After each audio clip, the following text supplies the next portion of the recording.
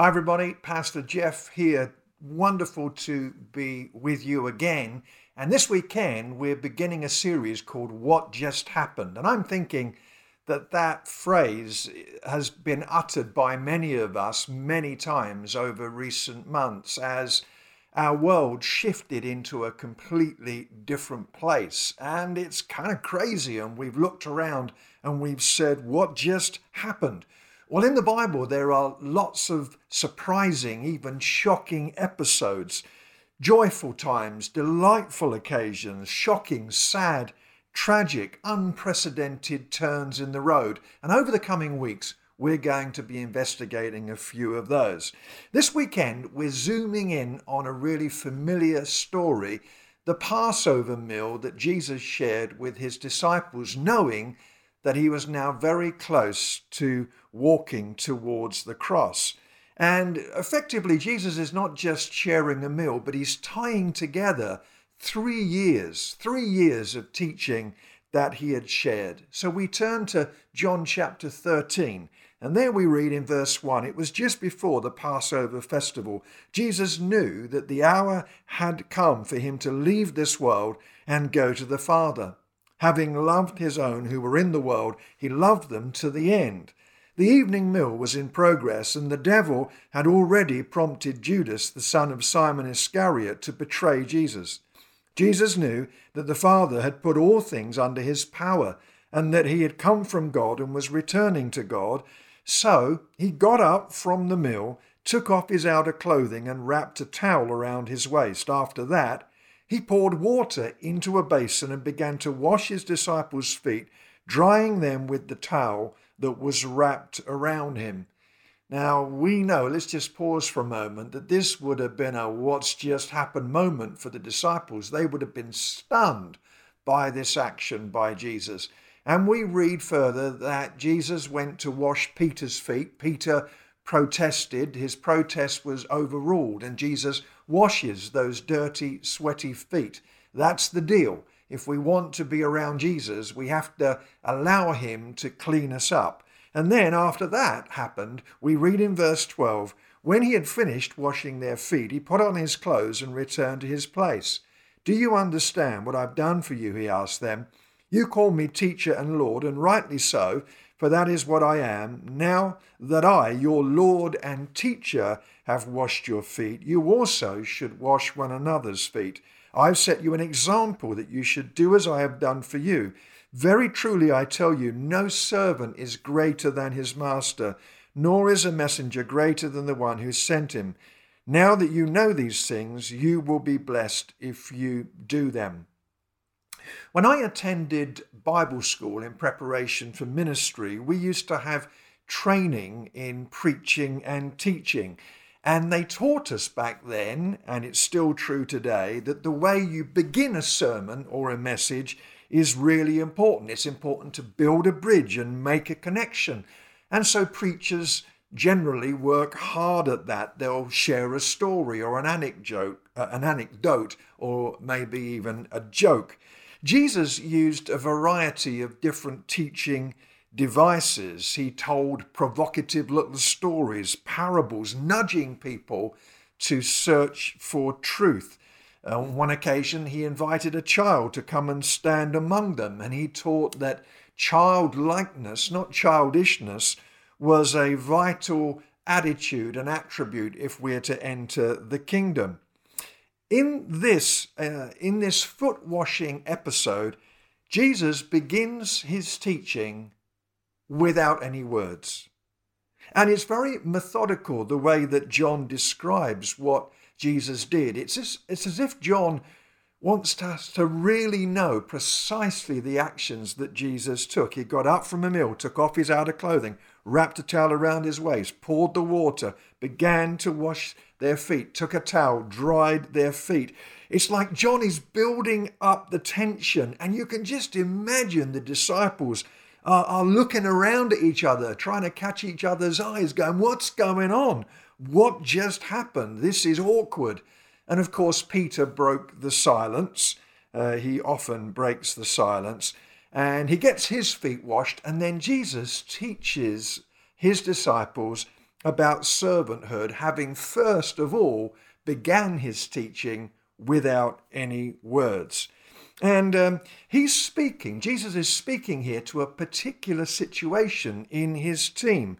Luke, in his gospel, includes this detail in Luke chapter 22, verse 24. A dispute also arose among them as to which of them was considered to be the greatest. And this was not the first time that the conflict had broken out. You read in Matthew chapter 20, conflict broke out because the mother of Zebedee's sons, James and John, her name was Salome, came and asked Jesus for the best thrones for her boys when he came into his kingdom. And this once again ignited conflict. Let's get away from the idea that being on the Jesus team meant that everybody was happy with each other all of the time. No, there was tension, there were arguments. And Jesus is saying by his action and by his teaching, wash each other's feet. Now, the church has been confused about exactly what he meant. Was he teaching us that we should literally have foot washing ceremonies? I can remember a rather horrifying experience where I was at a relatively small prayer gathering in a home, and I was quietly sitting there, my eyes closed, minding my own business, when I suddenly sensed that someone was tugging away at my socks. And I looked down, and there's a lady there, I didn't even know her name, and she has decided that the Lord had told her to wash my feet.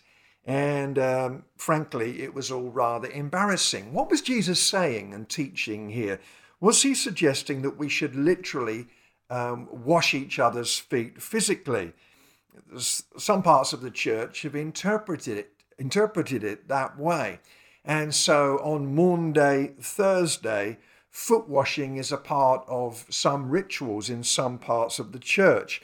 And in early England, Catholic monarchs used to wash the feet of 12 poor men on Maundy Thursday. Benedictine monasteries practiced foot washing as part of their hospitality to guests. And in the Greek Orthodox tradition in Jerusalem, the Archbishop there recreates the foot washing scene by sharing that with 12 priests, not only washing their feet, but kissing their feet as well, which frankly, I think is a bridge too far. But there were other interpreters like Augustine who saw this as a symbolic action, a symbol of lowly service and nothing more.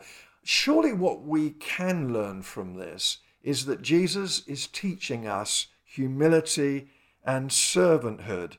And he's saying, if we've had our feet washed by him, by the cleansing of our sin, surely we should have an attitude of serving and humility with each other. Jesus, as we'll see a little more later, is bringing an example, his own example to us. There's a really interesting word in John 13 and verse 15. It is hypodiagma. And it's related to the word paradigma, from which we get our word paradigm. It means pattern. Jesus is giving us, as his followers, a pattern to copy. In the ancient world, this word could be used for tracing a picture or an architect's plan. Jesus is saying, here's the pattern. Here's the plan. Live with an attitude of servanthood. And in that ancient culture, in Roman culture, for example, humility was not prized at all. Surely again, the disciples are sitting there going, what just happened? Jesus is teaching a new pattern of living, servanthood. So what does that look like? Well, first of all, let's realize that servanthood is a radical call. We read, when he had finished washing their feet, he put on his clothes and returned to his place. Do you understand what I've done for you? He asked them. In an uncertain world where love can be scarce, this call to serving can feel quite bewildering, not least because, let's face it, it's not terribly exciting washing someone's feet. And in those days where they wore sandals and the roads were filthy with all kinds of unmentionable things, this was not a pleasant task at all. Richard Foster says this: in some ways, we would prefer to hear Jesus' call to deny father and mother, houses and land for the sake of the gospel than his word to wash feet. Radical self-denial gives the feel of adventure. If we forsake all, we even have the chance at glorious martyrdom. But in service, we must experience the many little deaths of going beyond ourselves. Service banishes us to the mundane, the ordinary, the trivial. Many little deaths. What an interesting phrase. Surely showing us the challenge that it can be to serve. Pastor Darry, I've heard him say, you can know if you're a servant by the way you respond when people treat you like one. Let's realize that serving, it's a radical call. Secondly, let's know though that serving, it's a command. It's not just a piece of advice. Jesus said, you call me teacher and Lord, and rightly so, for that is what I am. This word Lord, Kyrios, was doubtless first applied to Jesus in respect of his teaching role. But here it's really loaded. And in John's Gospel, the word Lord means more than simply rabbi. In John 20, the words, my Lord and my God, would be spoken. And notice something here. Jesus says, you call me teacher and Lord. And then he says, now that I, your Lord and teacher, have washed your feet. He reverses the phrasing of the words. He's saying, I'm not teacher and Lord, I'm Lord and teacher. He doesn't just give us advice. Jesus doesn't come to give us helpful insight. Moses, as Ted Koppel, the veteran broadcaster, has said, Moses didn't come down from the mountain with the 10 suggestions.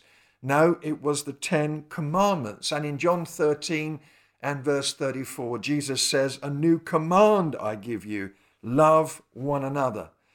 Now, in giving us the command, he also gives us help as well. This is not just about us desperately trying to serve merely in our own strength, because Galatians 5:22-23 tells us that the fruit of the Spirit is love, joy, peace, long-suffering, all those other beautiful characteristics. Yes, it's the Holy Spirit at work in us that produces the servant heart.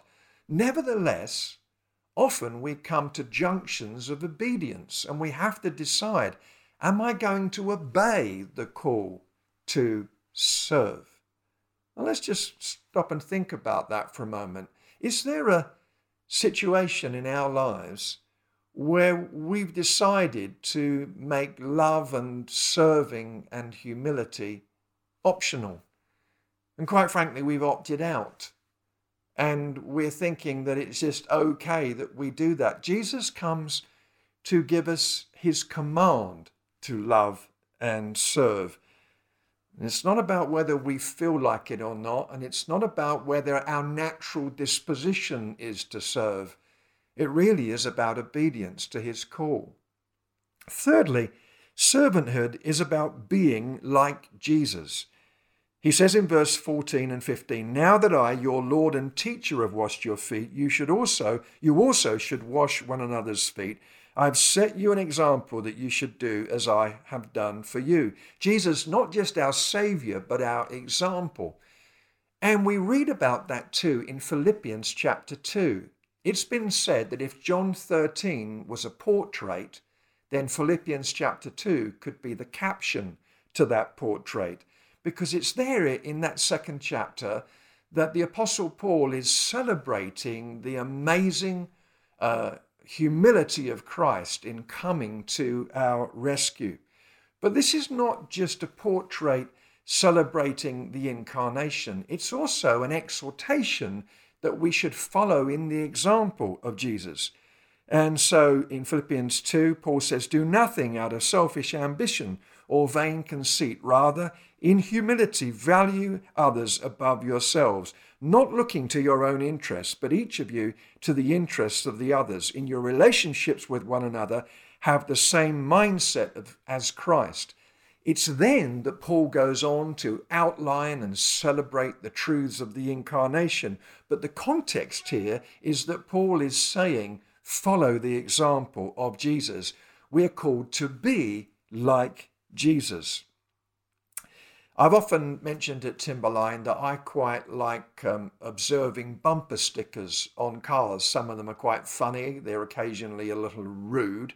And I frequently find myself totally disagreeing with bumper stickers, especially Christian bumper stickers. And I saw this one recently. Christians aren't perfect, it said, just forgiven. Now, there's a sense in which that's true.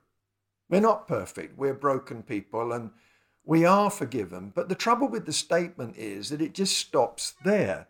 And that's unhelpful.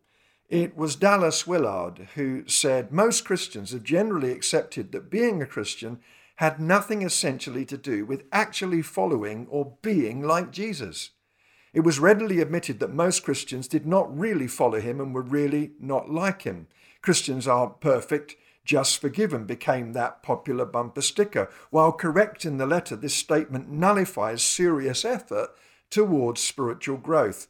The only absolute requirement for being a Christian was that one believes the proper things about Jesus. The doctrinal struggles of many centuries had transformed saving faith into mere mental assent to correct doctrine. We're called to be like Jesus.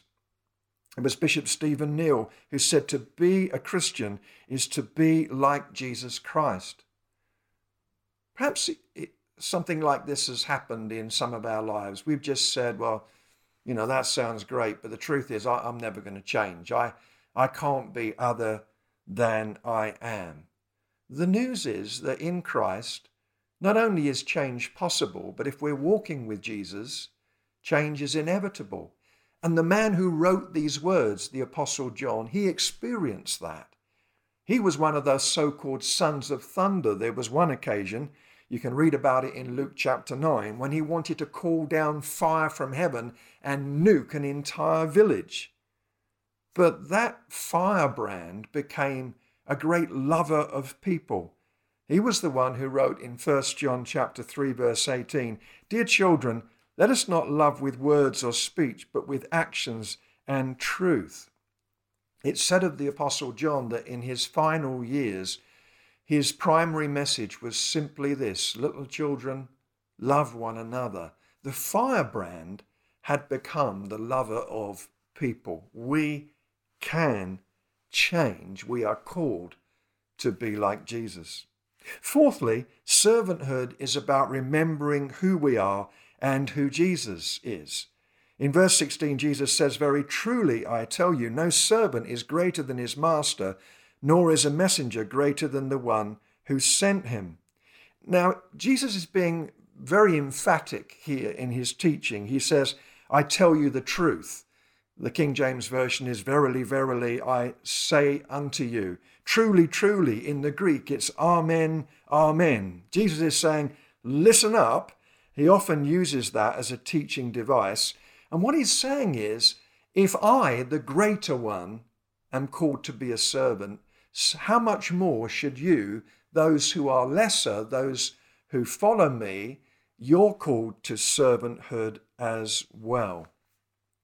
I think before we move on, it's important to also realize that the disciples were called to wash each other's feet after they'd had their feet washed by Jesus. Being able to serve, walking in humility, comes from a place of security in Christ. We can serve when we don't feel like we've constantly got to prove something, when we are secure in God's love, when we have a sense of settledness about who we are and who we're called to be, what we can do and what we can't do. Let's also realize as well that this call to servanthood can be abused and twisted into something quite ugly.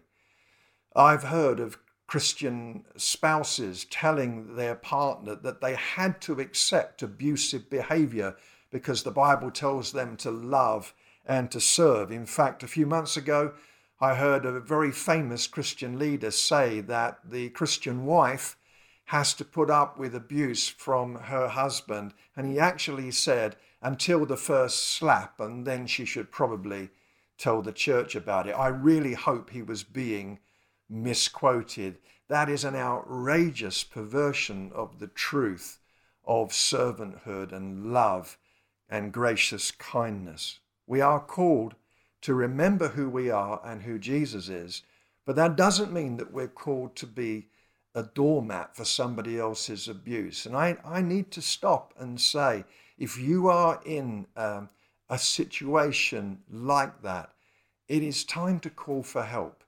You do not have to put up with that for the sake of the gospel. You don't have to put up with that because Bible verses are being used to pummel you into a place of subserviency and servility. That's not what God calls us to. The fifth truth is that servanthood is about action as well as attitude. Jesus says, now that you know these things, verse 17, you'll be blessed if you do them. You'll be blessed. It's the same word that is used 9 times in the Sermon on the Mount. It's the word makarios. And it's an interesting little word because makarios was the Greek word for the island of Cyprus. In those days, it was believed that Cyprus was the almost perfect place, the place that had it all. And people would say, you've got it all if you're in Makarios, if you're in Cyprus. I don't know who generated that idea, probably the Cypriot Tourist Board, but Jesus takes that, borrows that metaphor, and he uses the word Makarios. He's saying, you've got it all in the Sermon on the Mount. You've got it all if you live like this. And he lists out those beautiful Beatitudes. And then here in this passage, Jesus is saying, you'll be blessed, you're Makarios, you've got it all if you serve. And as we do that in our relationships, as we do that in our listening, because when we listen to somebody, we are saying something to them silently. We are valuing them. We are offering them something priceless. When we serve in our serving, and I know so many in our Timberline family, so many wonderful volunteers who tirelessly have given themselves to making a difference in northern Colorado and the wider world by the efforts that you have put in. And sometimes you can feel like an unsung hero, and sometimes you really don't want to do it. But you see, what's wonderful about what you've done is that you've refused to just believe in the idea of servanthood, but you've done it. You've lived it. And Jesus celebrates that, commands that. It's not just about believing in the idea of serving, but actually living it. Well, the last thing is this, and that is that servanthood is about changing the world with a towel and with a bowl.